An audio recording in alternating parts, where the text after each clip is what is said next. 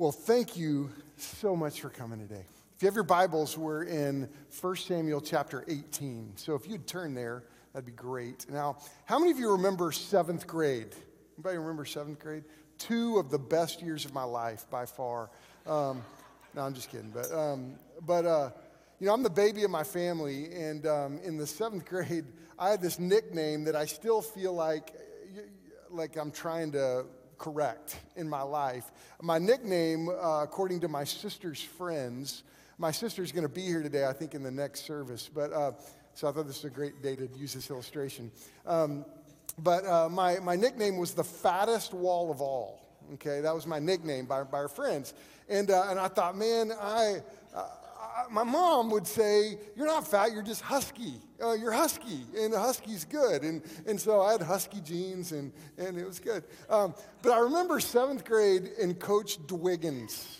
Coach DeWiggins, in my mind, was this giant of a man. He's probably normal size, but I still see him through 7th grade eyes. And I remember the first meeting of basketball. It was a basketball meeting, and Coach DeWiggins has given this intense pep talk about, a 7th grade basketball coach pep talk. I don't know if you ever got to experience that, but it was outstanding, life-changing. And he looks at me and says, "All you jelly bellies are going to lose some weight." And I was like, I think that's me. And that he was talking about. And it was Coach DeWiggins that taught me that incredible lesson in life, that what doesn't kill you makes you stronger. Have you learned that? I don't think Coach DeWiggins coined that phrase. But when I look at our world, it appears, by all appearances, we're getting a little soft in our world. We have air conditioning everywhere. We have instant hot water, right? We have what this guy has made for us. Y'all know this guy?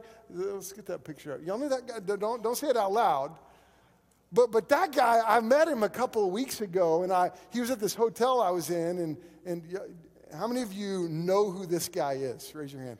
How many of you do not know who this guy is? Okay, you're going to know it here in a second. The only thing that would make this picture cooler is if the Flex Seal guy would have been there, and I could have gotten him in that picture too. That would have been super cool. But this guy, I walked up to him a couple of weeks ago. I was at the Museum of the Bible, and he was at the hotel. We'd come back from dinner, and he was in the hotel, and I walked up to him, and I said, "Hey, dude, I gotta meet you."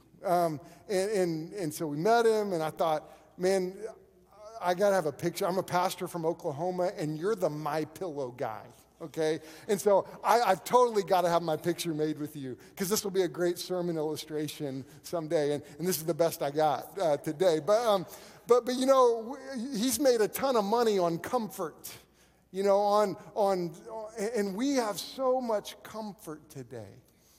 And we're in 1 Samuel 18, which is the life of David and Saul. And you see this really amazing story unfolding through the book of Samuel. And David is going through some real trials. And we just sang this song that I don't want us to miss the message of it. We talked about waiting on the Lord. And there are times in our lives when we will have to wait on the Lord. We will have to go through difficult times and go through trials and go through periods of training. And God is purposeful in our lives. God helps us and leads us. And in 1 Samuel 18, you see, and we've got an ambitious goal today, because what we're going to try to cover a little bit today is 1 Samuel 18 through 23.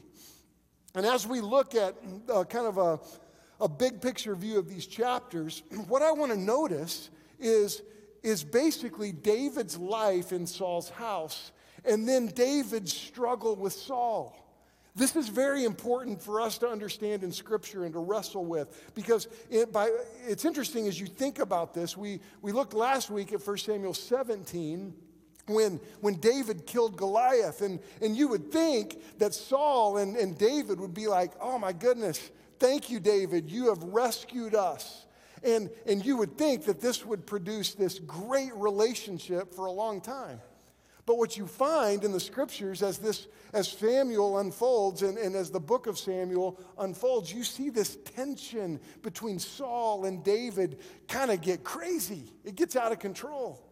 And it's interesting, in chapter 16, we saw that David was anointed to be the next king by Samuel. And this is not how things normally progress, because most of the time kings would pass on, like what we see in England right now and the tension with the British monarchy, because they're passing it on by family line. But you see something different. God had taken the kingdom away from Saul and said, look, there's going to be I have a king, and it's not you, Saul. It's not any of your family. It's going to be David. And Saul is struggling with this. And it's interesting as you look at how God began this masterful plan of putting David into the proper place. And I think it's interesting that Samuel had already said to Saul, look, you're done. But yet there's a decade or so of this trial of David, of David running from Saul, and this amazing tension. And we're going to look at that over the coming weeks, but let's understand this period of time is a period of preparation. And I think it's beautiful to notice and pay attention to and recognize. You see, because after David killed Goliath, David had this reputation of kind of being the Messiah of Israel. The Messiah kind of means the anointed one. In Hebrew, it's the anointed one. David was the anointed one. And now we see this relationship unfold. And what we're going to read together is chapter 18, starting in verse 1. And we're going to, I think these few verses kind of encapsulate. It kind of gives the depiction of all the tension that's going on in the life of David, in the life of Saul. So stand with me and let's read this text together as we kind of prepare for God's word today. Okay, it says in verse 1, chapter 18. As soon as he had finished speaking to Saul, the soul of Jonathan was knit to the soul of David. And Jonathan loved him as his own soul. And Saul took him that day and would not let him return to his father's house. Then Jonathan made a covenant with David because he loved him as his own soul. And Jonathan stripped himself of the robe that was on him and gave it to David, and his armor, and even his sword, and his bow, and his belt. And David went out and was successful wherever Saul sent him. So that Saul set him over the men of war. And this was good in the sight of all the people, and also in the sight of Saul's servants. As they were coming home, when David returned from striking down the Philistine, the women came out of all the cities of Israel, singing and dancing to meet King Saul, with tambourines, with songs of joy, and with musical instruments. And the women sang to one another as they celebrated, "Saul has struck down his thousands, David his tens of thousands." And Saul was very angry. And this saying displeased him. And he said, "They have ascribed to David 10,000s, and to me they have ascribed thousands. And what more can he have but the kingdom?" And Saul eyed David from that day on. And this is the word of the Lord. Thank you. You may be seated. Now, we follow that practice often in our church because we just want to recognize God's word to us. And I think it's an important remembrance. So what we see in this, as this chapter unfolds, it's interesting because in verse 1, you see that David develops this friendship with Jonathan, this love for Jonathan. Then you see Saul's anger coming. In verse 2, the Hebrew's really strong here as Saul says, "I'm not going to allow you to go back home." Saul it's really interesting. That is in the original language, that is this strong statement that I am not permitting him to go home. And it's interesting, right here is the moment that Saul brings David into his royal family. And what he begins to do is do everything he can to sway David, to watch David. And so and it starts out really well. As you see this, Jonathan made a covenant with David Jonathan loves David. It's like they were instant friends the moment they met. And what's interesting about this friendship is it continues way on, generations this friendship lasted. Because David was always faithful to Jonathan and his descendants. And I want to just say something about this relationship, because one of the things that's popular in modern liberal scholarship right now is there's a lot of people that will look at the relationship between David and Jonathan, and they will ascribe this homosexual love to that, or this homosexual relationship. And I just want you to know that is a modern view, and that is a ridiculous view. That is not the relationship that Jonathan and David had. They had this loyal, lasting friendship, and it was powerful. And you look at it, it's an amazing friendship, because Jonathan, verse 4, Jonathan stripped himself of the robe that was on him and gave it to David, and his armor and sword and his bow and his belt. Now this is so big, because you have to understand the context, because the Philistines, they had all the technology, they had the armor, and they had the bronze, and they were one of the first peoples in the history of the world that knew how to work with these things. And so very few people in Israel had armor. And Jonathan loved David so much that he said, I'm giving you my armor, my sword. And the magnitude of this gift is incredible when you think about it and understand the history of it. And he gives him these things. And David went out, it says in verse 5, he was successful wherever Saul sent him. And Saul was like, okay, look, David, I need you. I'm going to send you to these places. And he's incredibly successful. And he became a man of war. And that's one of the things we know about David. He was an incredible man of war. And this was good, it says, in the sight of all the people and in the sight of Saul's servants. So you see, in chapter 18, things start out well. But then it goes south really fast, because as they were coming home, David returned, it says, from striking down the Philistine. And the women came out, and they're celebrating David. And they say, look, David killed his tens of thousands, and Saul, you just killed your thousands. And a good leader would go, yeah, look how we won. That's what a good leader says. We won. And it doesn't matter who got the credit or who, it's we won. But Saul wasn't a good leader. Saul's kingdom is being ripped from him. Saul is in this place of rebellion against God.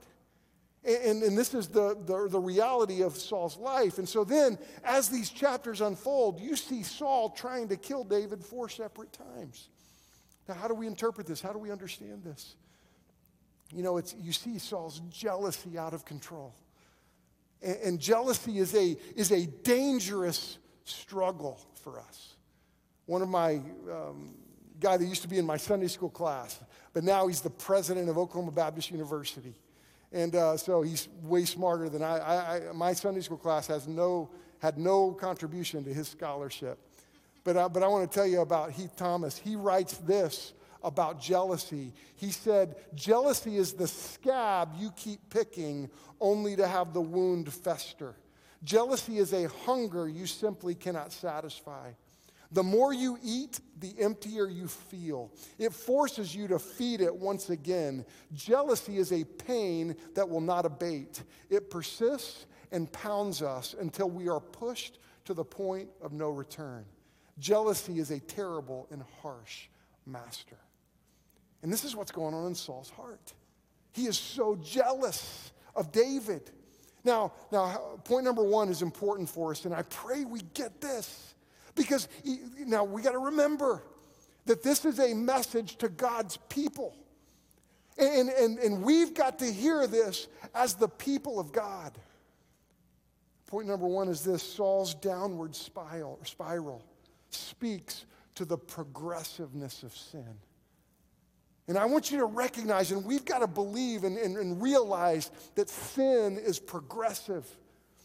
I mean, definitely Saul felt these talons of jealousy that dug into his heart.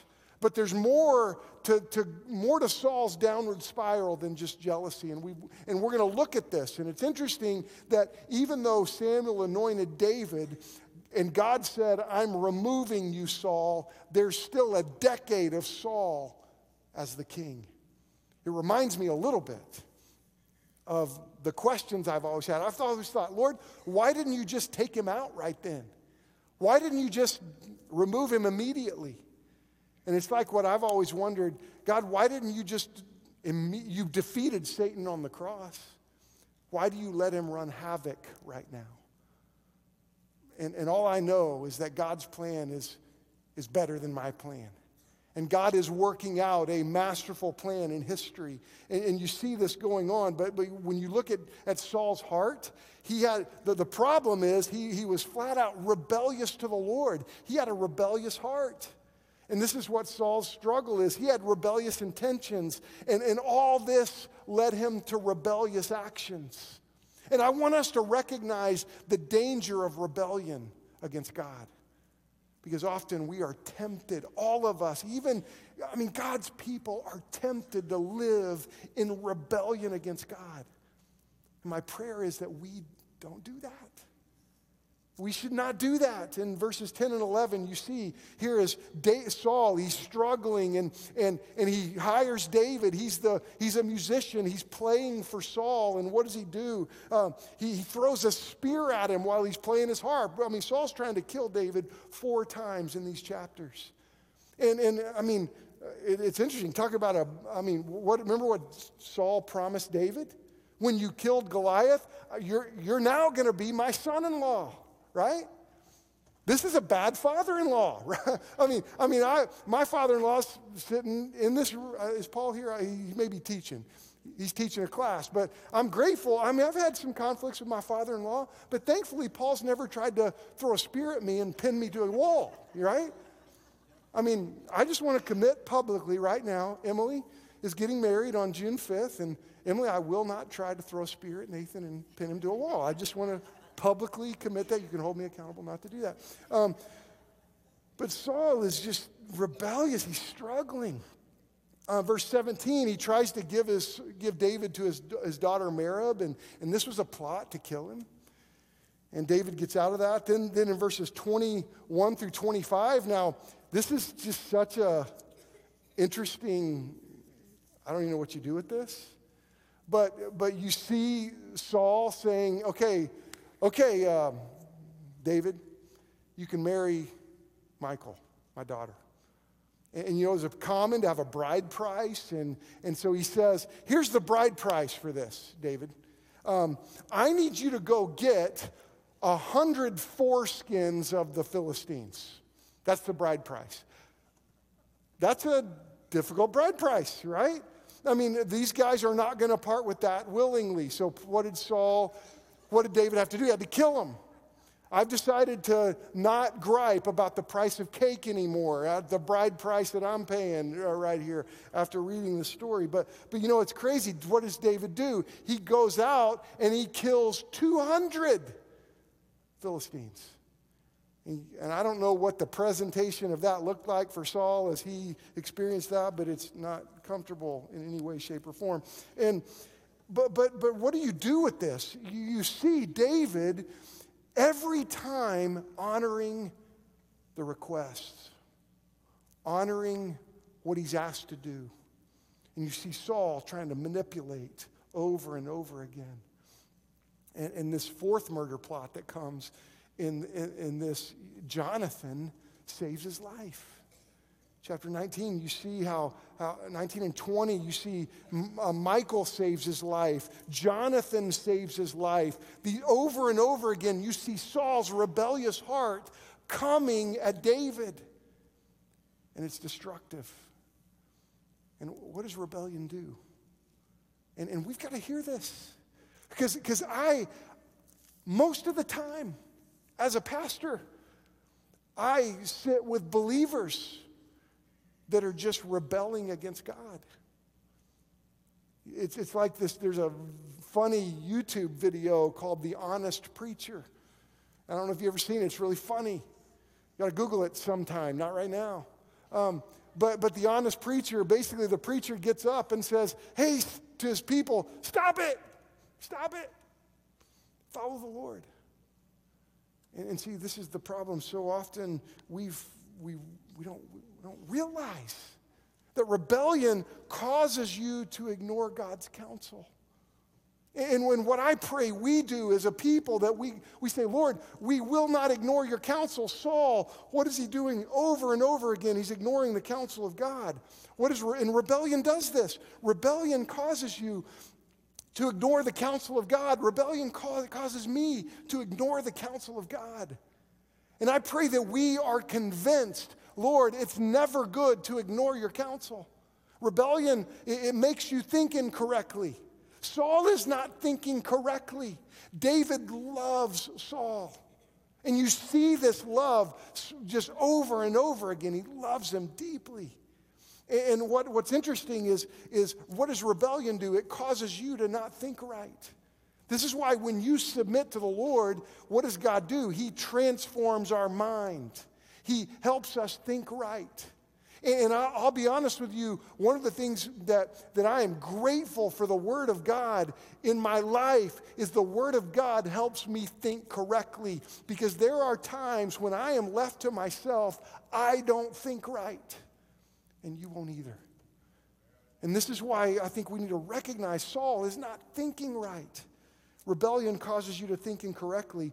You know what else rebellion does? It moves you to take matters into our own hands. And this is the problem with Saul. Like the song we sang, let's wait on the Lord. We often want to take matters into our own hands and go our own way. And for us as a body of believers, as followers of Christ, for us to recognize, Lord, we will wait on you. We will learn to trust you. We will learn to wait on your timing. We won't take matters into our own hands. And I pray we see this. But see, this is rebellion out of control. Remember what 1 Peter chapter 2, 1 through 3 says? I've got it on the screen. This is in the NIV version because it's how I memorized it. It's therefore rid yourself of all malice, all deceit, hypocrisy, envy, I get them mixed up. Hypocrisy, envy, and slander of every kind. Is that close? Like newborn babies, crave pure spiritual milk so that by it you may grow up in your salvation now that you've tasted that the Lord is good. And see, we're to rid ourselves of these things. And see, sometimes we forget that. Sometimes we lean into those things, malice, hypocrisy, envy, and slander of every kind. And then the Bible moves us, let's get rid of those things in our lives. Let's think rightly. How do we think rightly? We allow the Spirit of God to move us and lead us and shape us and help us think. Now, it's interesting and point number 2 is important. I want us to recognize and notice in these chapters how David's struggle in Saul's house shows how trust is learned through trials. And then this is a very important thing to understand because even in our churches, we get these messages of comfort all the time, that God wants you to be comfortable. God wants your path to be easy. And nowhere in Scripture does it say that. Nowhere in the Scripture does it say that our path will be easy. And I would encourage you to not follow those preachers that lead you down that path because it's not the right path. It's not the biblical path. And you see that in this journey of David's relationship with Jonathan, with Michael, you see these relationships with the priest and Ahimelech, this interesting story with Ahimelech you see in these chapters, that trials taught David about the protection of God. One of the things that you see as David fled Saul, as Jonathan helped him escape, what did he do? He went to Samuel. Samuel helped me, and guess what? God's prophet helped him. And you see David learning that trials showed him about the protection of God. And I don't know about you, I've experienced this. When I've gone through trials, I've learned that God, you see me, you protect me, you guide me. And this is the reality, the experience of a believer when we trust the Lord even in the midst of trials. Trials taught David about the provision of God. You see this, and I want you to recognize that even in the midst of trials, God will provide for you. God is a provider. And you see this incredible story of Ahimelech as David is hungry and his men are hungry and they eat the bread of the presence. Now, this could be a whole sermon in and of itself.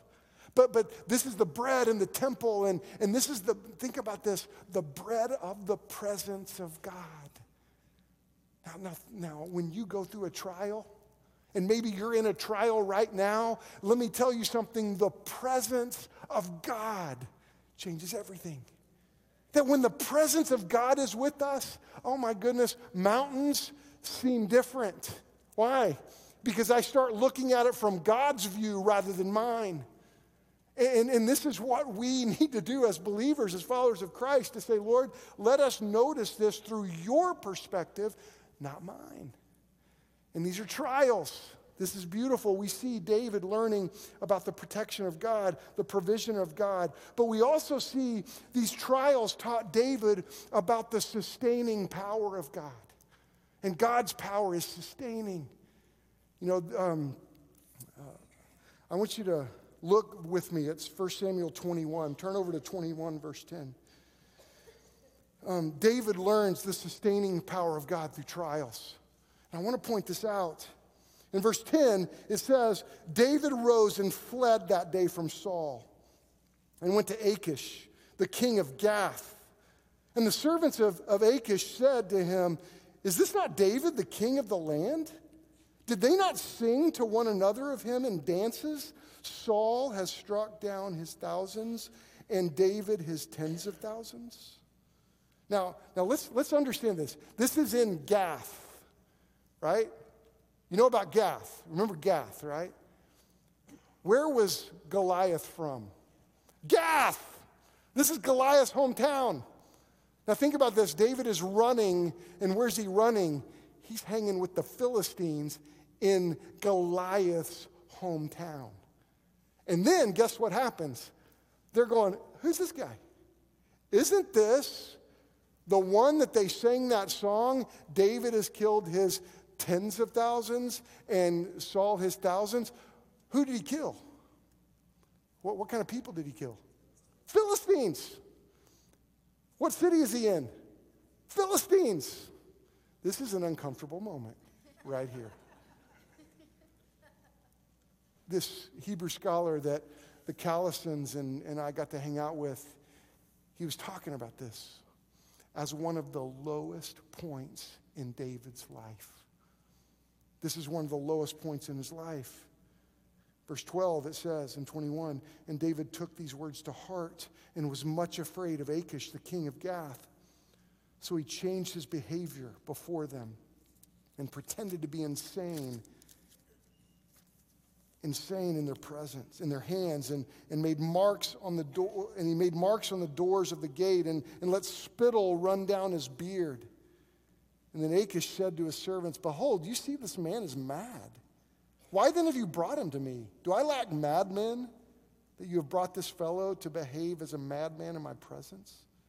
Shall this fellow come into my house?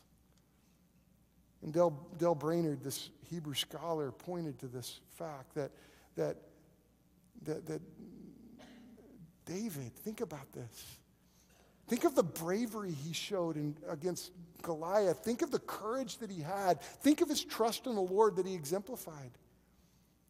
And yet, he's in this place, and what does he do? Spit runs down his beard and his face, and he's acting crazy.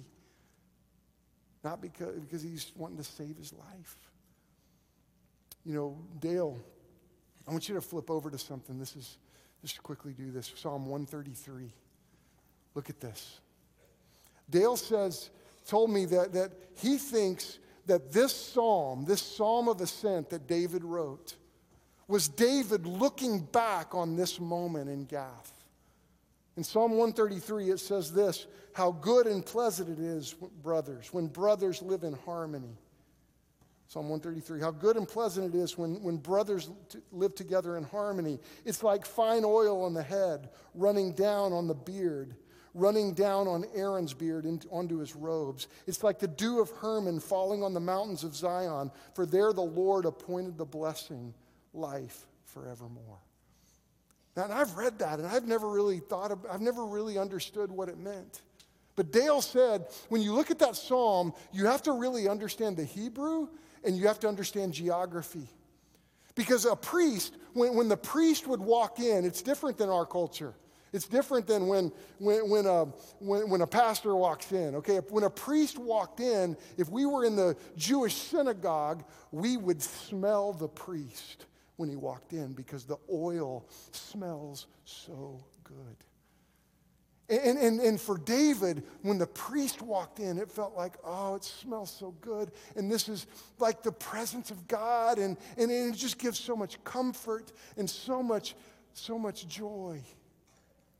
And it's interesting as David thinks back on Gath, and this time when spit is running down his beard, and just the stench of that, the smell of that, and the unpleasantness of that, and the devastation of that moment. He goes, no, when brothers are in unity, oh, it's like oil. So much oil flowing off of Aaron's beard, and it's so refreshing. It's overwhelmingly refreshing. You see, David is in this time of disunity. You know what I think is interesting? The impact of Mount Hermon is Mount Hermon, the geography, that's where the rain would come on that mountain, and it would flow down that mountain in this desert place. And because of that water, things grew like crazy. And see, when brothers are in unity, oh, it's a blessing to the Lord. Unity of God's people impacts a dark world like nothing else, right? Disunity among God's people is crippling. I see this in churches. I see this in life. That the unity of God's people is life-giving. And I think David, in writing Psalm 133, is looking back at this moment in Gath when it was so low. And he's pointing to the fact that unity is one of the biggest stumbling blocks to the anointing of God. It's also one of the biggest stumbling blocks to the anointed of God. Notice that grammar. Disunity is a stumbling block to the anointing of God, for God's anointing on our lives. But disunity is also a stumbling block to the anointed, to the people of God. And this is why I pray for our church to be unified. I pray we are a body that forgives one another, that walks through life together. You know, and you can see through these trials all these things that David learns, and you can agree with Jesus' brother, his little brother, when he wrote, "Consider it pure joy, my brothers, when you encounter trials of many kinds, because the testing of your faith develops perseverance, and perseverance must finish its work so that you may be mature and complete, not lacking anything." See, James is right. The trials are good for us. Trials are helpful for us. And in this passage, as we wrap up today, we've got to recognize that all through the story of David, David is not a relatable one to us necessarily. David is a type of Christ. You see, the Old Testament stories point to Jesus. They point to the Savior, the Messiah who came. And you see in the struggle of Saul is the antithesis, the opposite of a broken Savior, or of a Savior. He's a broken Savior. And David is this picture of the true Savior. And point 3 is important. And I want you to see this, and I pray we see this today, that Christ is the only unbroken Savior in the world. He is. There's no other plan, no other way to heaven than through Christ. And I look at the saviors that people are seeking in the world. Self is a broken savior. People are wanting to go their own way, take matters into their own hands. And my prayer is that you learn the life that comes when you submit to God and you surrender to the Lord. Because life begins when you say, "Lord, we hand you the keys. You are our Savior and our Lord, our guide, and our help." See, don't be in, You're a bad savior. You can't save yourself. Don't try. You know, money is a broken savior. And I see it all the time. People freaking out right now over the stock market. Oh my goodness. Look, God is your provider. Trust him. Trust him. He is a provider like no one else. Trust him. Power is a broken savior. I see this all the time. I'm trying to, learn this lesson all the time. Lord, it's not about self-power or power is found, I'm discovering, is in submission to the Lord. That's where power is. That's why Jesus said, blessed are the meek, for they will inherit the earth. Power is found in submitting to the Lord. Sexuality is a broken savior. Goodness, this is a dominant issue in our culture.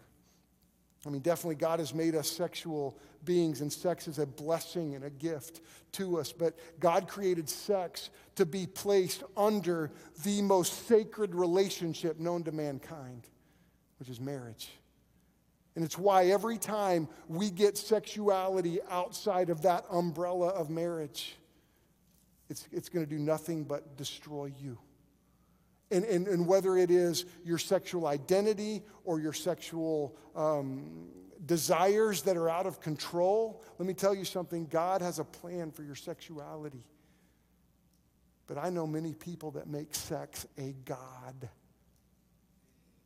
And I'll tell you, it's a destructive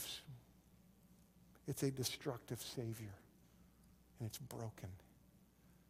You know what else is relationships are often saviors with people. I hear people say, if I just had a husband or a boyfriend or a girlfriend or a wife or whatever. Look, the greatest relationship we need is a relationship with Jesus. Do you have that? I mean, 1 Peter chapter 1, 3 through 7 talks about this relationship with Jesus. The impact of it says, praise be to the God and Father of our Lord Jesus Christ. Hear this, in his great mercy, he's given us new birth into a living hope through the resurrection of Jesus Christ from the dead and into an inheritance that can never perish, spoil, or fade, and it's kept in heaven for you. You see, there's a Savior who came. Don't you know him? Don't you know the joy of submitting to him and surrendering to him? You know, you can know him. How? Well, it's amazingly simple that people often miss it. Romans 3:23 says this, for all have sinned and fall short of the glory of God. You're a sinner. I'm a sinner. We've fallen short of the glory of God. Romans 5:8 says that God demonstrates his love for us in this, that even though we were sinners, Christ died for you. And then Romans 6:23, for the wages of sin is death, but the gift of God is eternal life in Jesus Christ our Lord. Do you know that you could receive that gift today?